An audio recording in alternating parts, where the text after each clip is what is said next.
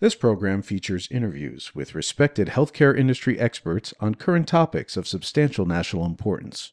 Your host for the program is David Introcaso, a DC-based healthcare policy analyst and researcher. We invite you to comment on the program by visiting thehealthcarepolicypodcast.com. Now, here's David. Welcome to the Healthcare Policy Podcast. Again, I'm the host, David Introcaso. During this podcast, we'll discuss Gilead's newly approved hepatitis C drug, Sovaldi. Specifically, what, if any, are the public policy options to afford this drug? With me to discuss the issue is Chris Dawe, most recently the White House National Economic Council's healthcare policy advisor. On background, late last year, Gilead Sciences, a California-based pharmaceutical company, received FDA approval for its brand-name drug Sovaldi, considered a breakthrough therapy or cure for hepatitis C, Hep C virus, that can and does have serious liver damage consequences.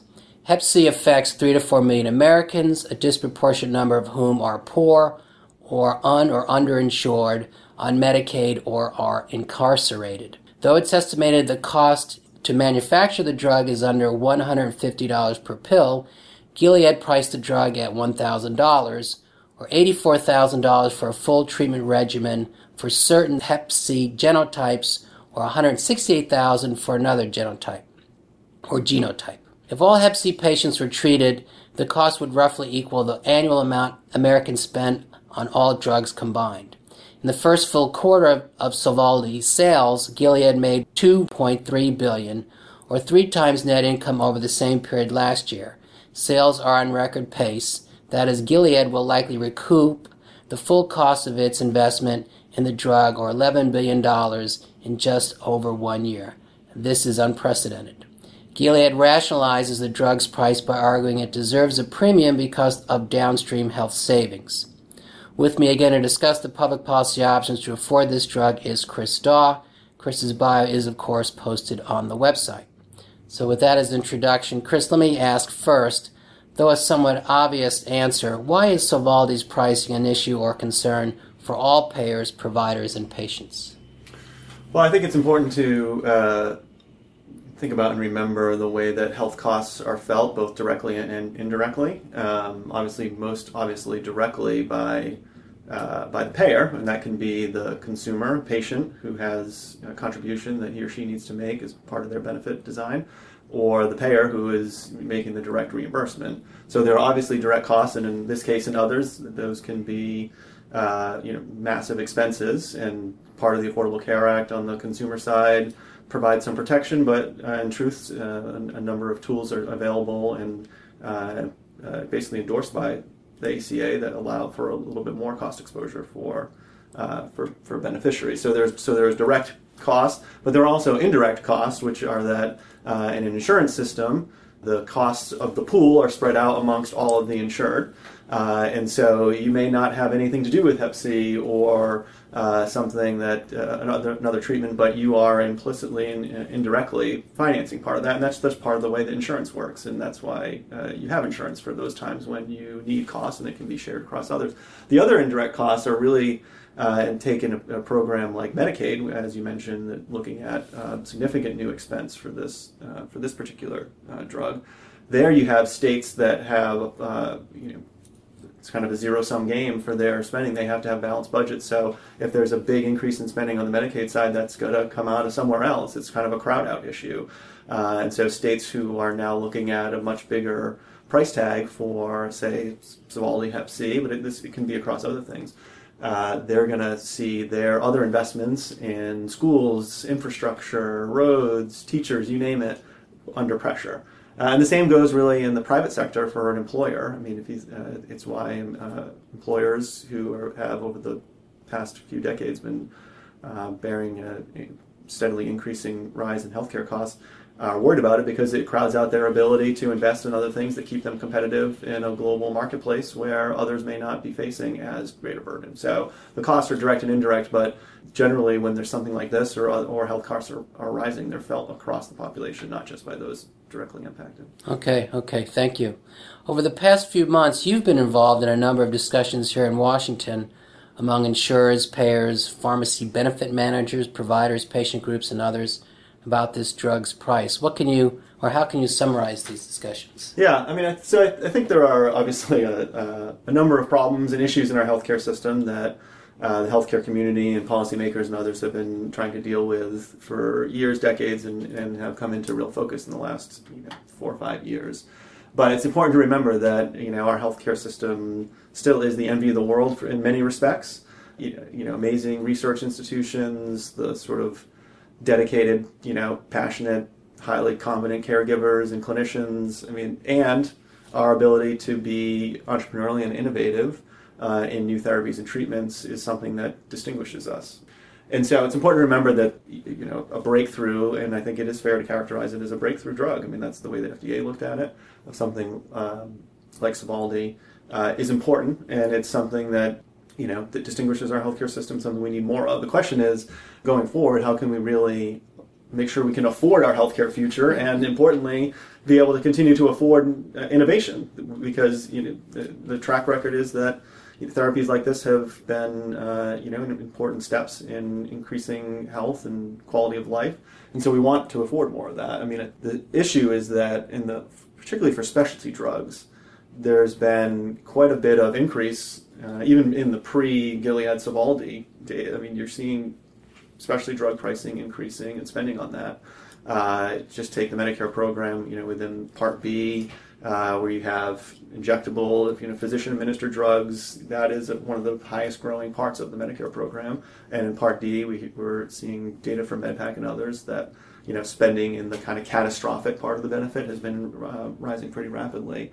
So there's been quite a bit going on, but now there's also a significant pipeline coming down, of other potentially breakthrough drugs, specialty drugs, that may carry really hefty price tags as well.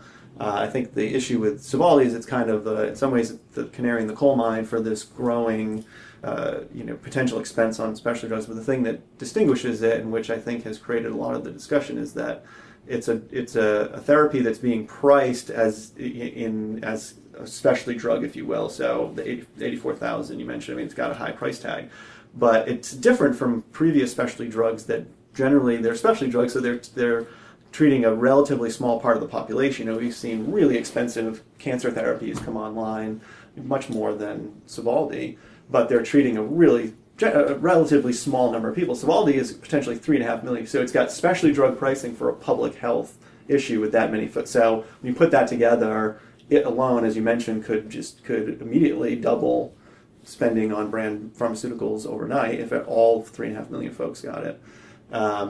But it's putting real strain on budgets immediately and starting to get into some of this crowd out phenomenon. But it's also a kind of a harbinger of what might happen. Think about on the one hand, a great thing would be a pharmaceutical breakthrough to control diabetes and help treat diabetes. Mm-hmm. But if manufacturers can price that at whatever they like, pushing the market to what it can bear and beyond, that could overload the healthcare system. So folks are kind of getting around the table and saying, okay, there's not really a big push here for price controls necessarily, because folks want to see continued innovation. On the other hand, we can't do nothing, and so what's in between? And so really the purpose of some of these discussions is to say, and particularly the Campaign for Sustainable Drug Pricing, of which, full disclosure, I'm an advisor to, saying, can we get a multi-stakeholder group around the table here and think about what are some other policy solutions in between and have a meaningful dialogue about it? So you said price controls don't seem to be on the table, but there are and have been in the past policy alternatives that have been seriously discussed or considered. One is to allow Medicare to negotiate pricing for its purchases. Many foreign countries buy at the national level, so they get discounts from the manufacturer. There's the old issue of drug reimportation, and there's some other policy levels that have been discussed in the past. So amongst these, do any resonate? Do any seem to be making a comeback or seeming to gain traction relative to being applied in this instance? Yeah, I think that, I guess it's unfair to say they're not on the table. They are. And some of those policies have real merit. They've been around for a while. They haven't gone anywhere. And so I think for the campaign, the question is, Are there some other kind of middle ground policies that might be surfaced here?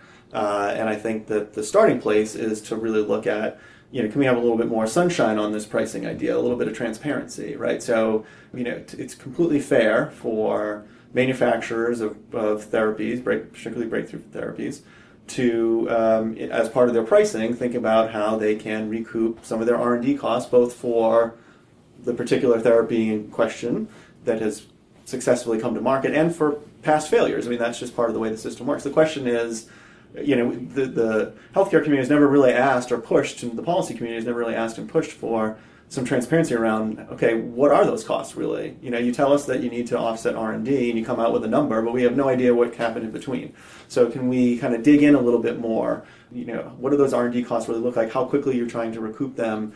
If you've had a couple of other drugs that come to market, how many times is the system kind of repaying for your R&D? I mean, we don't know these things. So at a minimum, it feels like the place to start here is to look a little bit more at at what goes into the pricing decision. I mean, another point to think about is if part of the pricing is based on the current costs of the alternative treatment, let's think about where the current costs of the treatment came from. I mean, are those valid? So you can have therapies that aren't adding a lot of marginal value over time, but every year are going up 20-25%, and then the new therapy comes on and is priced at that level. But I would argue that that's artificially inflated. We haven't been getting marginal health value from that. So is that fair to price a new therapy on top of that? These are the questions that haven't really been delved into recently. So that's the focus. So if you do learn better what the costs are trying to recoup, which is the rationale for the price,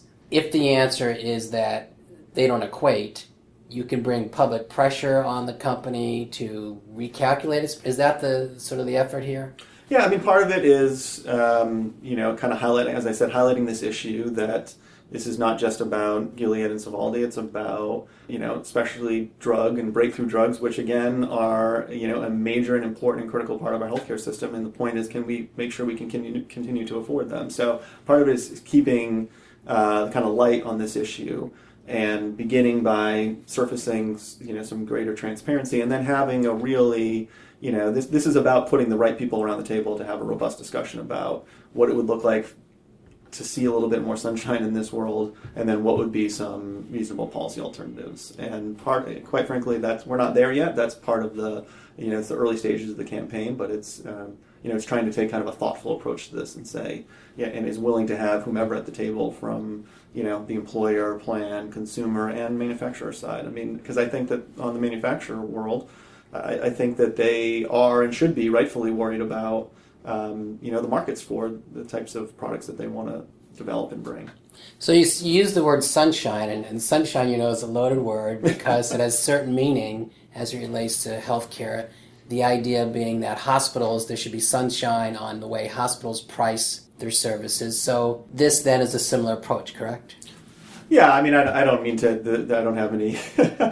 I'm not using it in a loaded way or to imply any other policy. Just the idea that drug pricing has been something that is not well understood, not very transparent, and let's find some reasonable places where we can see a little bit more for the public to view and policymakers to view what goes into that. But the end goal is to try to have the company or the manufacturer better rationalize their price for the public. Yeah, so I think that any time that, it's a good thing when the public has more information, particularly as we talked about, when the costs of this are spread out amongst a lot of different people, we ought to know what's going into that pricing. And you can start from there.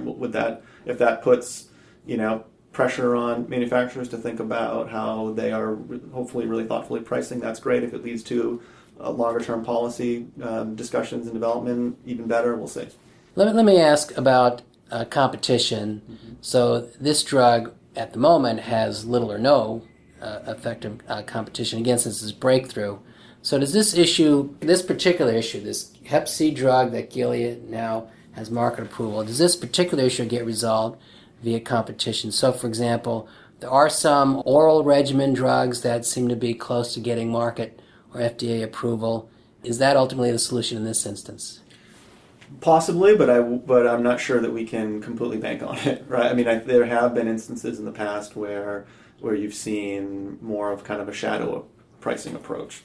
So explain what that means. So it would be, competitor comes on the market and looks like the market can continue to bear therapy at that pricing, and rather than playing kind of a volume game where you come in and undercut the competition and hope to make up the difference on volume. You say, look, there's plenty of volume here, and everyone seems like they're willing to pay. So why should we cut our price? And we'll keep it around where the first to market. So that happens, and sometimes it doesn't always happen.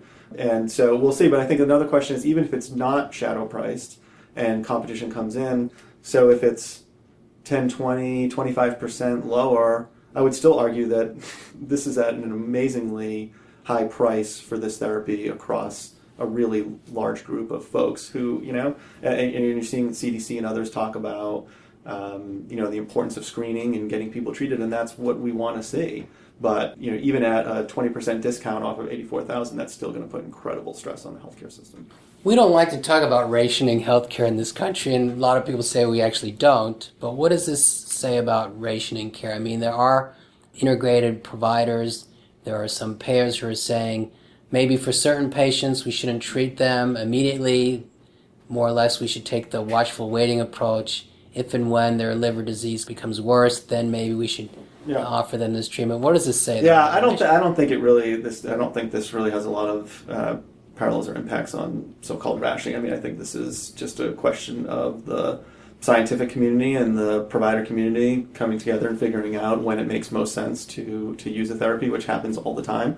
And so, I think you're seeing some of the physician society, CDC, and others trying to figure out when is it most appropriate to use it. Is it when you're symptomatic, or is it for everyone asymptomatic or not? And let's try to kind of wipe the thing out through the therapy. I mean that's being sorted out, but that to me is not about rationing. It's about the best scientific evidence, and then the question is where the therapy is most evidence based, being appropriately being applied.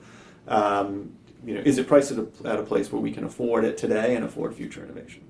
Let me push you. I did mention Medicare being given the authority to negotiate pricing for its purchase of drugs.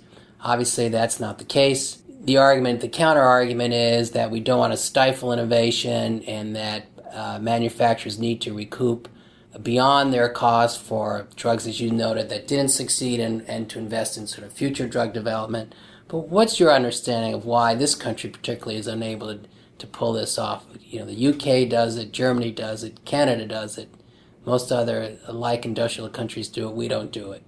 Yeah, I mean, I think it's this one's been debated for quite a long time, and clearly there are both policy and political concerns that have added up to not, getting across the goal line in terms of the work now on this kind of specialty drug issue.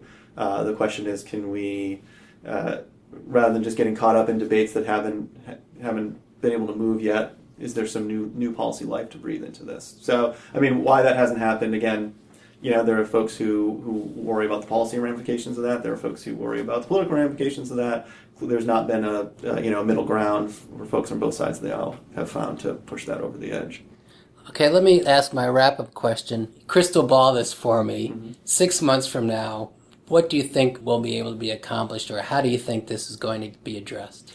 Well, so I think 6 months, I'm not sure exactly the timing on the competitors coming out. And by the way, Gilead itself has another version that may come out, and I don't know if that's 6 months, but that will obviously be Merck has one, possible J&J, Bristol Myers, right, amongst others. Yeah, I don't know if that's a 6 month time frame, but for the part of the campaign and the National Coalition on Healthcare, which is sponsoring it, I think in 6 months we'll have had a number of public meetings and discussions, and hopefully that those include, and I'm certain they will include, folks from all across the healthcare marketplace, various types of stakeholders who are involved and engaged, and we'll start to think more about, okay, what does it mean it's easy to say transparency, but what does that really mean? Mm-hmm. And then and the questions you're asking, okay, in a world where pricing is more transparent, then what are, if any, public policy levers that might support that? So that's the goal. I think in 6 months this will be moving from just kind of like an awareness to